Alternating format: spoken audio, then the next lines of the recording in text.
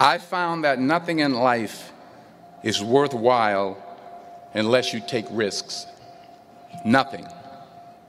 Nelson Mandela said, "There is no passion to be found playing small and settling for a life that's less than the one you're capable of living."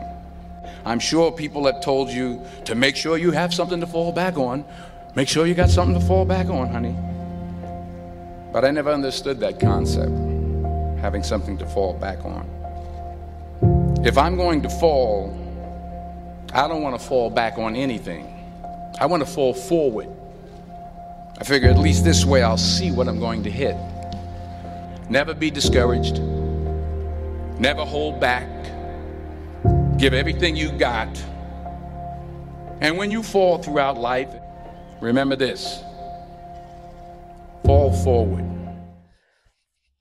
Hey folks, welcome to this week's Burning the Boats Weekly Ramble. I'm here again with my man Bill Phillips, and today we're going to talk about how we built our real estate portfolio. And we're continuing to build it with different strategies now. We're getting more into other niches within real estate, the lending fund and stuff like that.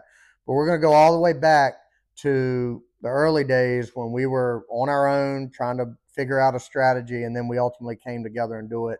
And I'm going to let Bill kind of kick it off with some of those early strategies at a high level. And, we're going to go real high level. But if you're hearing this or watching this and you've got some questions, reach out to us. We'll be glad to kind of dive in and help you formulate a strategy if that's what you want to do. So, Bill, kick it off. How did we get going? Yeah, we've talked a lot in former podcasts and stuff like that about how we got to the point of wanting to do real estate, but then we eventually had to jump into real estate, right? And the way that it's funny that we were doing it separately at first for about a year, but we had both agreed that the ultimate plan was to own rental properties, right? And didn't really know to what scale we wanted to own rental properties, but the best way for us to get into it at the time was to go with the BRRRR strategy. Yep. So buy, rent, rehab, refinance, start it repeat. over. You got to start that one Buy, over. Buy. buy, rehab, rent, refinance, repeat. There we go. Thank you. BRRRR. I've never had to say it out loud. Yep. So BRRRR. So what that is taking capital that you have, and essentially what we did was we took our capital, we bought a house cash, we rehabbed it, put a renter in it, refinanced, repeated it, right? So the way that we were able to do that, and this was with our jobs, right? So, as we were working our jobs, we had good incomes and we looked good on paper for banks, and we had our houses for HELOCs. So we both opened up a HELOC. Yep. Right. So we had money from the equity we could use in our houses. And some people are comfortable with that. Some aren't. For us, we were both comfortable with it. Took out HELOCs on our houses, which is a line of credit that if you never use it, you never pay for, other than maybe the setup fees for it. In our case, we would use our HELOC, go buy a house cash. Say, like the first one I did, I bought for $80,000 using that credit line and some of our own cash, and put the rehab in it. $25,000 on that first house, all in for $105,000. I put a renter in the house for $1,250 a month, went back to the bank and refinanced that property. And at that point, just like a flip, it appraised for $165,000. And the bank is willing to give, as long as you've already done the work up front, the bank is willing to give you, 70 to 75% of that finish. Up to 80% sometimes. It was 80 then. Mm-hmm. Yeah. Most banks now are 70, 75. Right. They've kind of cut back on that some. But in that case, $105,000 out, I was able to get all of that money back and go put it into the next deal, right? And then I've leveraged the house, and my rent pays off the mortgage, insurance, taxes, expenses, and all that kind of stuff. And that was really the ultimate start for both of us separately. And the kind of the story I was just telling, that was my first house. We did that separately and then came together, brought our capital together, and then we could do it on a bigger scale. Yep. Yeah. I mean, you nailed it. And while Bill, I was buying and selling real estate without any strategy for years. And it was early on, it wasn't to make money, it wasn't to build wealth, it was none of that. It was to build towards something that I really wanted, which was a piece of land and to build a really nice house on, which, eventually I could have done that with the income I was making, but to speed that up, I was buying local properties where I lived. And this goes back to when I was in my early 20s. I'd buy them, and Katie and I would move into them, fix them up, and then find the next one and sell that one and move to the next one. We'd build a house, and it was a lot of moving pieces, but ultimately each transaction built up to where I was able to buy a farm, I was able to build a house. So that was my initial start into real estate, zero strategy. Then I realized, because a couple of those houses I held on to as rentals, I realized, and I was self-managing, horrible landlord. I'm too soft. I would let people get behind on rent. It was in my local hometown area, so typically I knew the tenants. That wasn't good. And it was just, I was losing money. It was not a good strategy. So I decided to sell off all my rentals and just settle back into my career and raise my family in my new house on my farm, until Bill and I kind of got into podcasts, reading books, and we decided we're going to start building a real estate portfolio with strategy. Did it on our own. Yep. And then for about a year. I think I did 3 houses that first year using the BRRRR strategy. I did too. Both of us doing the same thing. We had HELOCs and our own cash. And then, but if anything, that was proof of concept. Absolutely. Both of us, right? Absolutely. And it was, even at that point, the goal, we very seldomly, because we were meeting, talk about that. Because it was, it was during COVID. Yeah. So we weren't teamed up as a business yet, right? 608B Capital hadn't been born yet. Yep.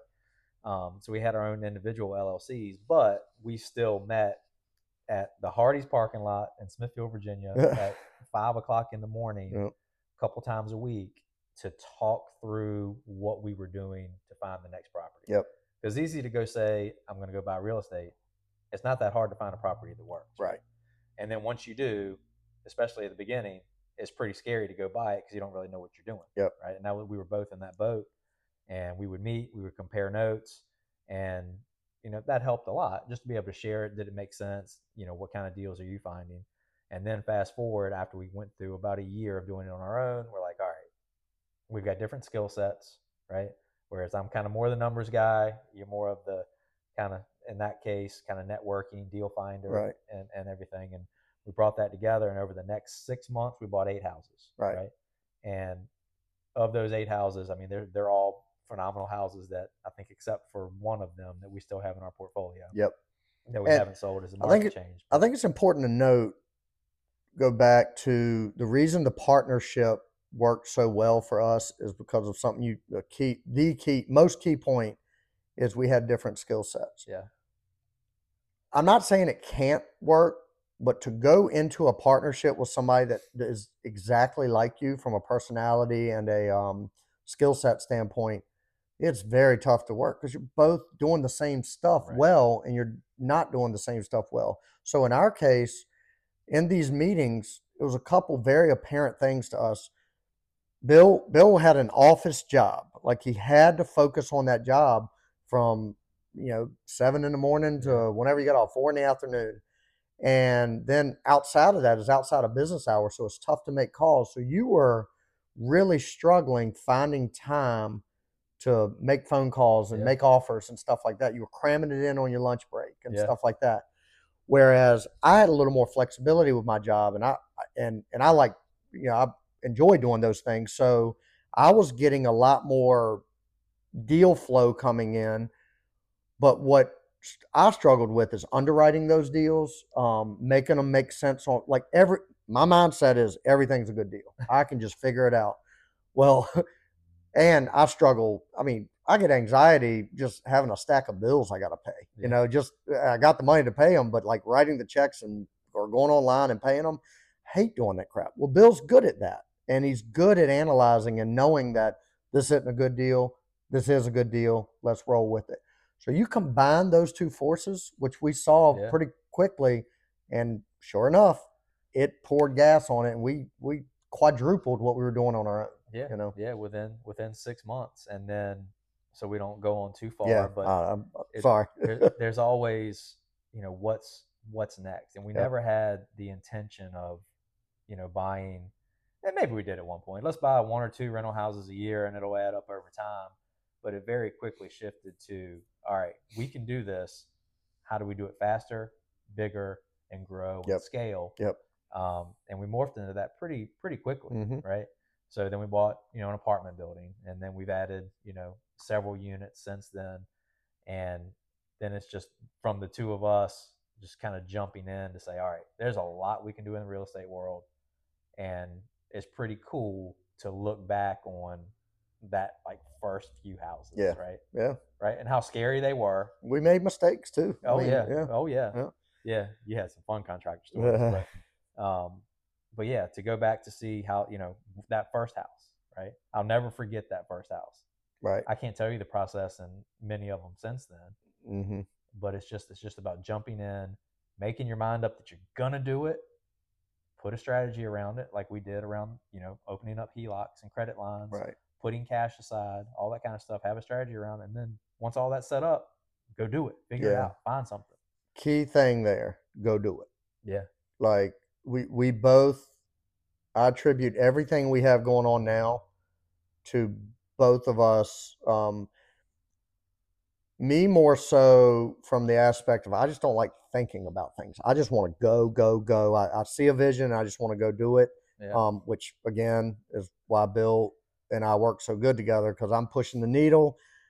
Or let's say I'm building a out of control fire, and he helps contain So it. I'm the wet blanket. You're right, right. Yeah, thanks. The wet bandit. Wet bandit. But Sticky bandits. the one thing that both of us did, we weren't just coming up with a strategy and educating ourselves. Yeah. We were putting it into action with the mindset of, and of course, yes, we had the security of a good job. So if something went absolute chaotic, we knew we could buy our way out of it with our income. But we also knew that we were going to figure it out no matter what. And we've lost on some deals. I've certainly lost on some deals by myself. But it was always just educate, action, educate, action, educate, action. Yeah. It was and so many people, I know you talked to a bunch of people, they're trying to figure out how to get started for 3 years. Yeah. Right? Yeah. Just come up with something and do it, you know? And it's always, throw out there what is the best case scenario, what is the worst case scenario, right? And if that worst case scenario is, when you really look at it, most of the time, right, it's not gonna ruin you. Yep. It's not, especially if you have a good deal. If you have a terrible deal and you have no money, then you gotta figure that out. But for the most part, if you've already gone down the path of the education and the analysis paralysis, that's really what it gets into, and the deal makes sense, what's the worst case scenario? And if you're willing to live with that, that's really what it comes down to, right? Mm-hmm. Are you willing to live with that? And for the most part, when you really sit back and look at it, it's usually not that bad. Right. Then just do it. Yep. Right. And it might not go right. And if it doesn't, you pivot, you go do it again. Right. And do it better the next time. Yeah. Very important to note, though. And I think this is what I would tell anybody, and Bill and I both mentor a few people that are trying to get started.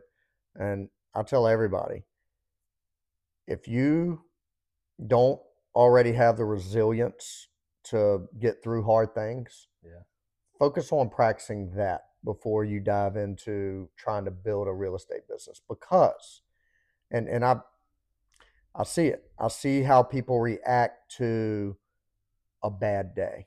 Yeah. It's raining, and I was supposed to do this today, and now I can't because it's raining, and it ruins their entire week. Yeah. If you're at that point where little things can really ruin everything else around you right now, you've got to do some self-improvement on the resilience side, some ability to get through adversity, because whether it's real estate or any other business, it will kick you in the teeth. Yeah. And if you're not solid enough with a foundation that can deal with that, nothing else we said is going to matter. That's right. That's right. So fix that and look in the mirror and make sure you have that squared away before you start taking action and educating yourself. Yeah, I agree. Second thing, when you reach out to a mentor, and I encourage everybody, do it on your own. We tried it on our own, but now we surround ourselves with mentors and people that can hold our hand as we get into bigger things. But when you do it, don't expect that mentor is going to solve all your problems and fix and do it all for you. I see so many people that join these networking groups, paid networking groups, and mentor and masterminds and stuff like that, that pay the money, show up to the event, and expect everything to just happen. Yeah. No, whether you're in that group or not, you still got to do the freaking work. Do the work, right? You're going to have to do the work no matter what. And lean on those people to, give you the confidence, borrow their belief, all that stuff. But they're not going to, anybody that I'm mentoring, if you think I'm going to actually hold your hand through every step of the way, you've already lost. Like you're looking at it the wrong way. You know? Absolutely. Yep.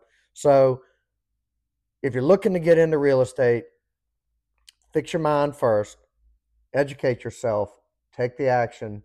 And if you're looking like we did, look at what you got. Do you have a house with equity in it? Go talk to the bank, see how much you can free up in that equity. If you don't, go down the path of learning about private lenders, hard money lenders. We have a hard money lending fund. But there's people out there that have money sitting in the bank that would be willing to get 8 to 10% on that money while you go put it into houses and fix it, and they're getting a passive return. Yep, there's always a way. Big old world out there of people doing that. So educate yourself, listen to the podcast, read the books, talk to us and we'll gladly help at an entry level of, how to get started. We're certainly not gonna mentor you through buying a 1,000-unit apartment building in California. Right. Ain't gonna happen. Yeah. We can connect you with the people that can mentor you through that. If you're just trying to get started, reach out to us. We can help you. So anything to add to that? No, I think that's great. It's just, take action. Yep. Fight the fear. But ultimately realize what you're comfortable with. Yep. And, your gut will tell you whether or not you should or shouldn't be doing something. Yep. That's right. Sometimes you shouldn't listen to it if it's holding you back. But for the most part, your gut's usually going to tell you to go for it. And it's going to be something in your mind that's telling you that something's wrong. Right. Right. But don't be scared to go for it. And, it's only as big of a deal as you make it in your head. Yep. Perfect. So with that, we'll wrap up another Burning the Boats weekly ramble presented by 608B Capital. And we will see you guys next week. Cool. All right.